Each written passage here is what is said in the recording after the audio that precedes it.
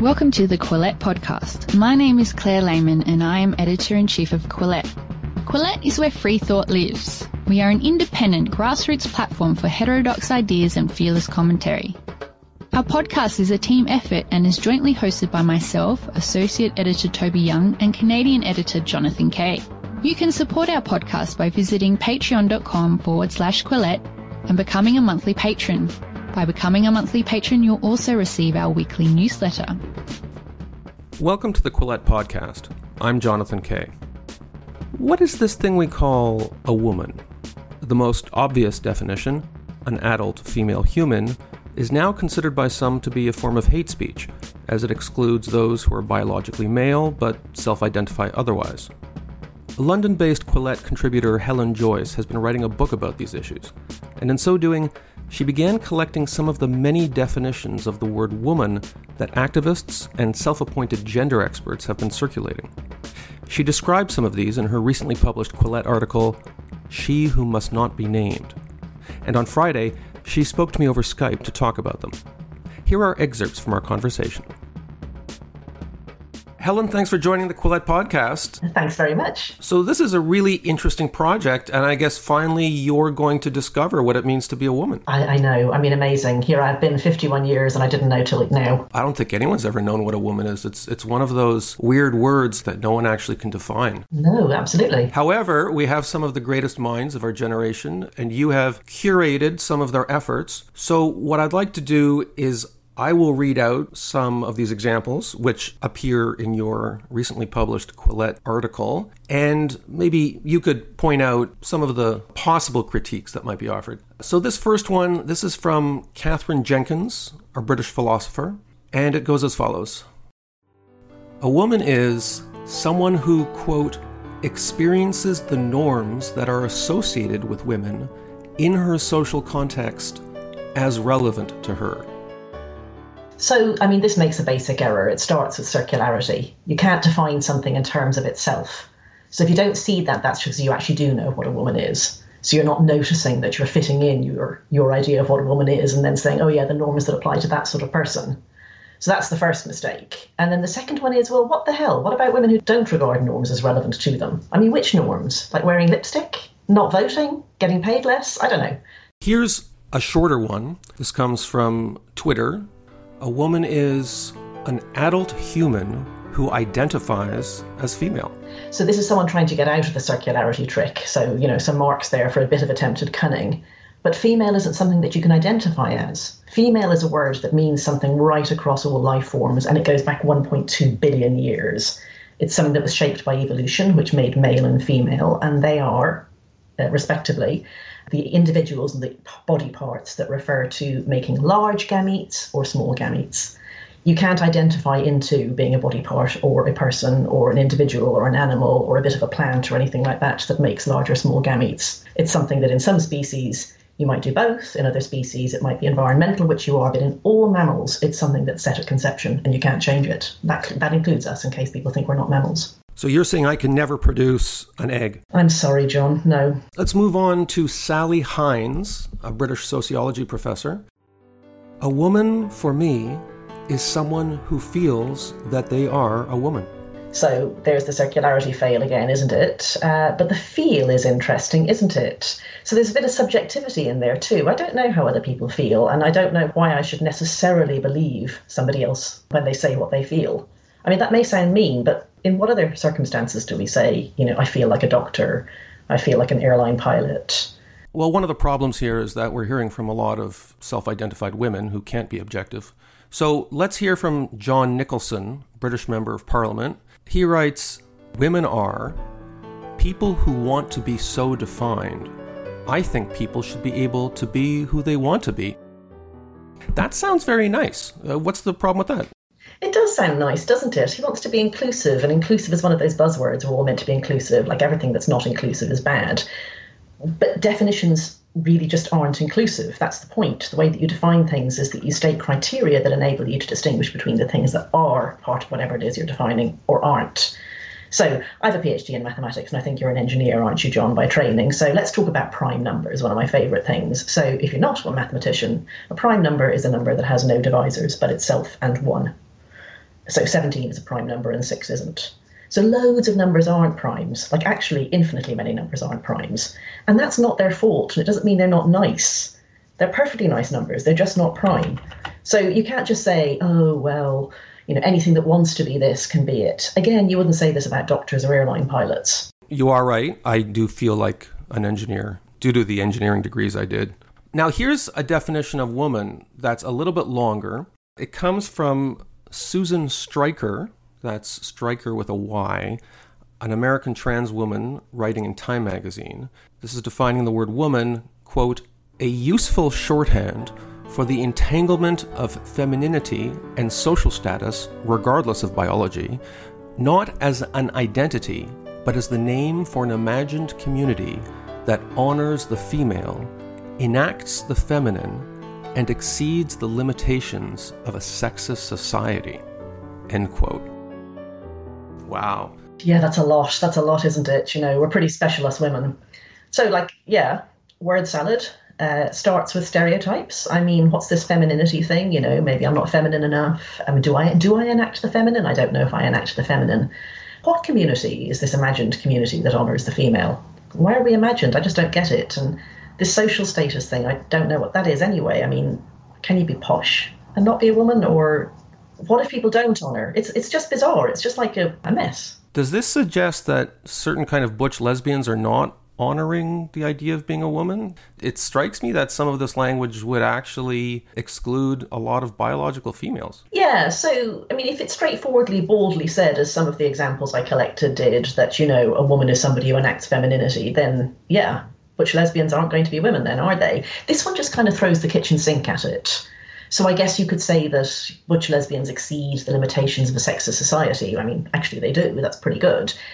Do people do this for defining what a man is? I don't think I've ever seen anyone do this for, what's a dude? No, not at all. So, I mean, there are two really interesting examples. One is if you ever look at charities that deal with cancer, they don't talk about women's cancers anymore. They talk about people with cervixes or people with ovaries, but they never do that for people with prostates. They still talk about them as men's cancers, as they'll do these advertising campaigns that say, men, check your prostate. But they won't say, women, you need to get your, what we call a smear test, and I think you call it a pap smear over that side of the pond. So that's one example. Really, it's just women whose category is being smashed open.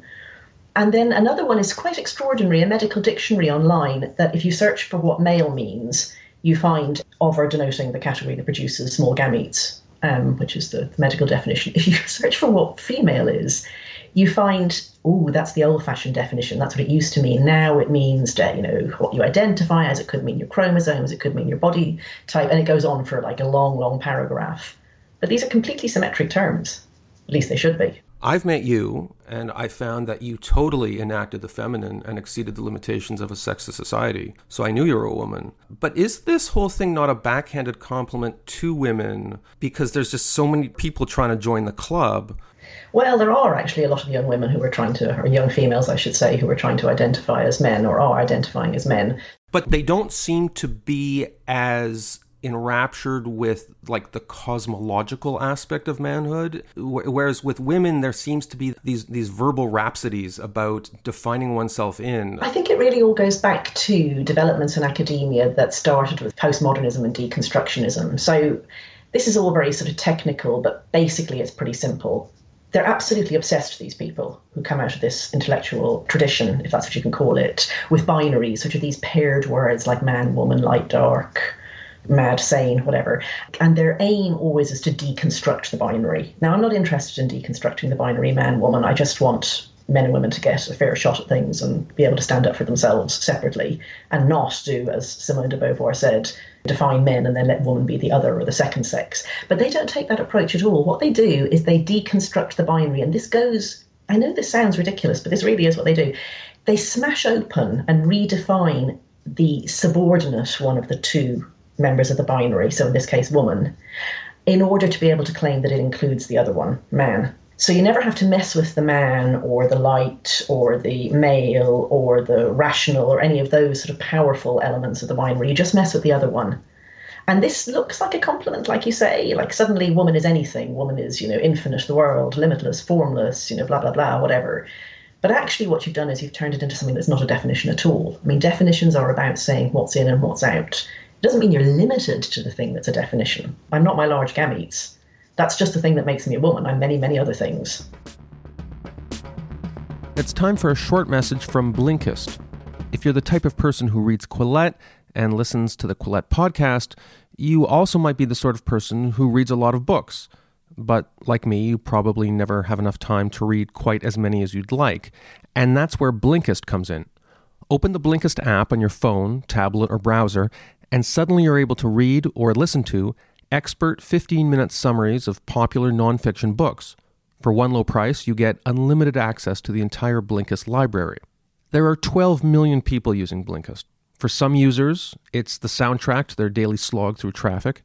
Others read Blinkist on the subway. In my case, I listen to Blinkist when I walk my dog, which usually takes about 15 minutes. That's one whole book. Go through the Blinkist catalog and you'll find all sorts of big brain books like Upheaval by Jared Diamond and Sapiens by Yuval Noah Harari. But they've also got those business books you see in airport swivel racks, not to mention the Communist Manifesto by Marx and Engels, and of course, 12 Rules for Life by Jordan Peterson. In some cases, the Blinkist summary is just enough for me. Other times, I'm so interested that I go out and buy the book and read it cover to cover.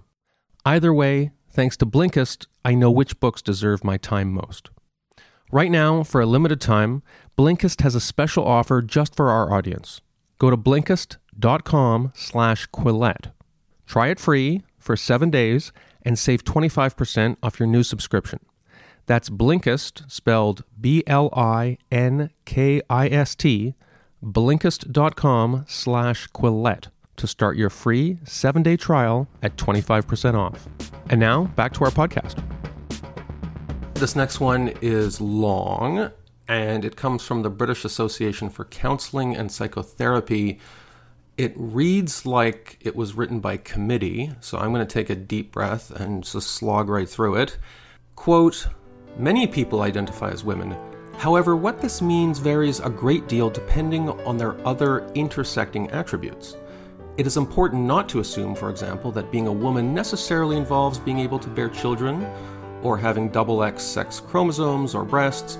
Being a woman in a British cultural context often means adhering to social norms of femininity, such as being nurturing, caring, social, emotional, vulnerable, and concerned with appearance.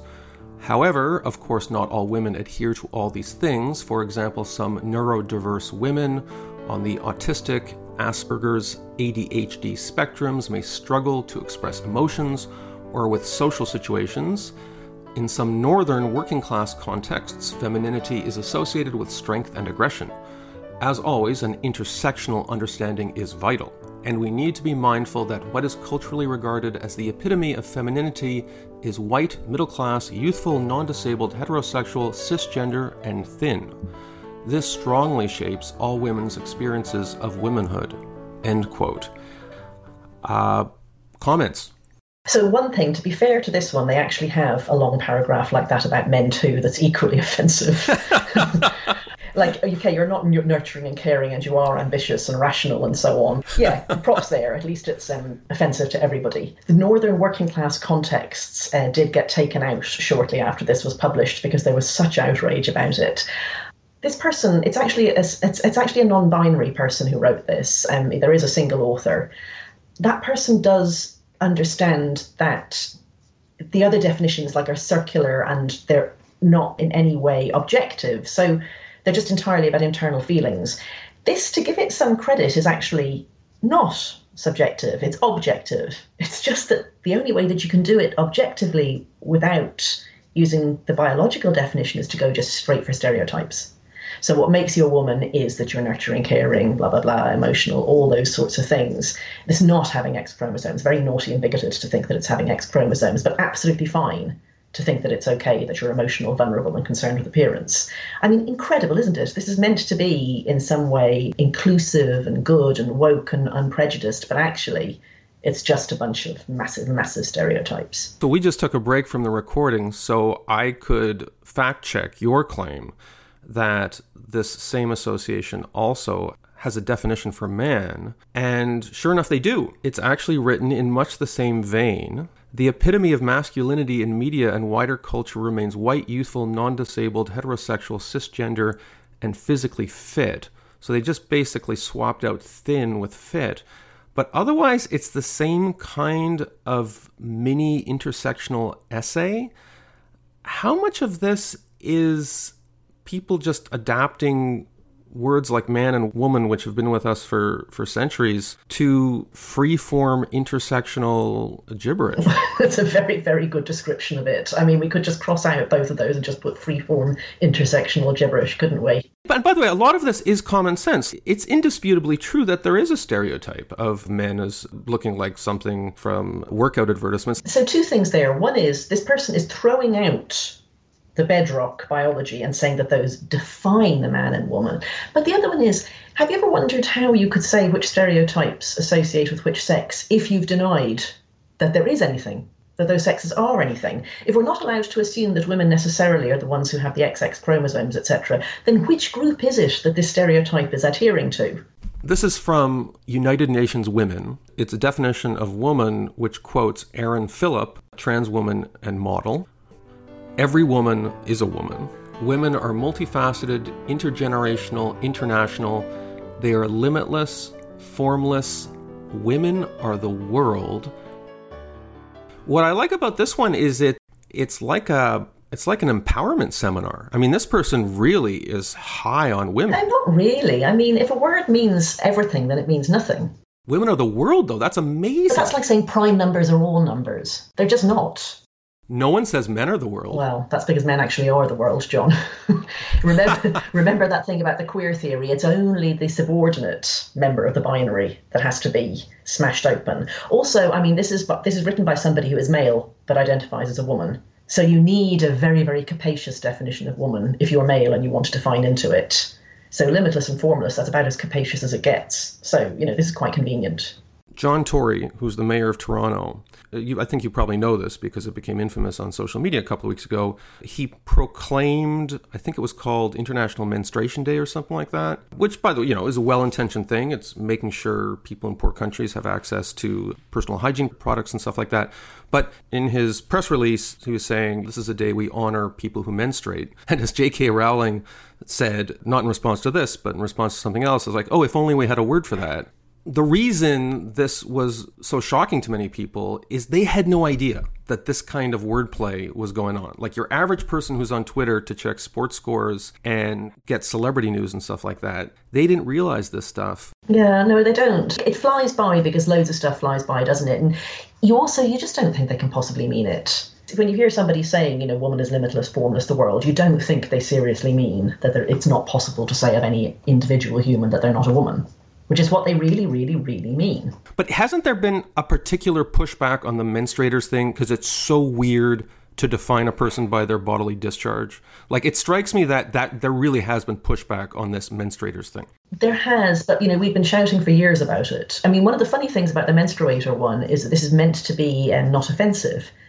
It's meant to be inclusive language. People say to people like me who find these definitions very annoying, oh, you're a genital fetishist, or, why do you define women by their private parts or something like that? I'm not the one who's doing that. They're the ones who are calling me a bloody menstruator. There is this gaslighting phenomenon, and I've been on social media where there is this absurd definition of manhood or womanhood that someone is offering, and you say, well, actually, that sounds kind of dumb, and they say, oh, you're just such a fetishist. Why do you care so much about what's between our legs? I know. They try and make you seem like a pervert or something because they're... Well, it's because they want to pretend that we can't actually tell whether somebody that we meet is a man or a woman.